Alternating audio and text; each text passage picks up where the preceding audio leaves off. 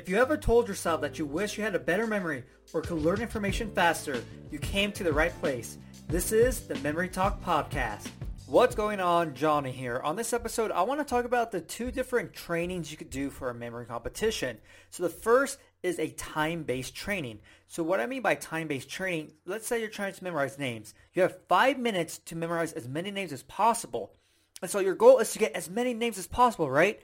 Because you have this time limit. So that's a time-based event.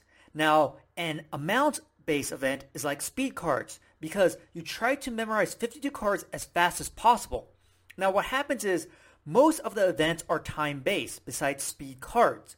And so you want to start to do these different trainings, time-based training and amount-based training, because you learn different things. So if you're trying to memorize a deck of cards in a minute, you'll go really fast, right? That's the whole goal. Go as quickly as possible. But here's the thing. If you can memorize a deck of cards in 1 minute, that doesn't mean you can memorize 60 decks of cards in 60 minutes. No, because now you have to start reviewing, right? Because you have so much information because the first deck is going to be a lot fuzzier than the 27th deck, right? And so you learn all about these different things in specific training styles. And so that's why you want to start switching between them. Because when you combine what you learn from time-based training and amount-based training, man, do you reach a new level. And so if you're trying to go as quickly as possible, then you figure out, okay, this is how I can go fast. This is what I need to picture in order to remember the information. But when you do an amount base, you figure out, okay, at X minute, I have to start reviewing. Or I could go, 30 names, then start reviewing. So you figure all these things out because it's so crucial to each of the different events, right?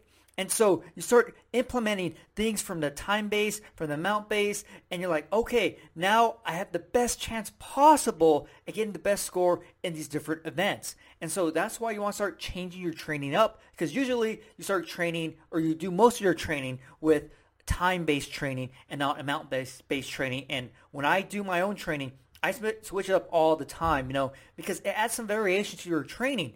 It gets kind of repetitive and boring when you do the same thing over and over and over again, But when I'm training, like, hey, try to memorize 100 digits as fast as possible, it's something different, it's something exciting. Like, man, I never actually tested myself on this. How fast can I do this? And so now you're setting these new bars and limits for you, because at the end of the day, it's not about winning the memory competition, which if that's your goal, yes, it is important, but it's about improving, right? Seeing how far you can push your memory. And so make sure that you're adding these two types of training into your memory training.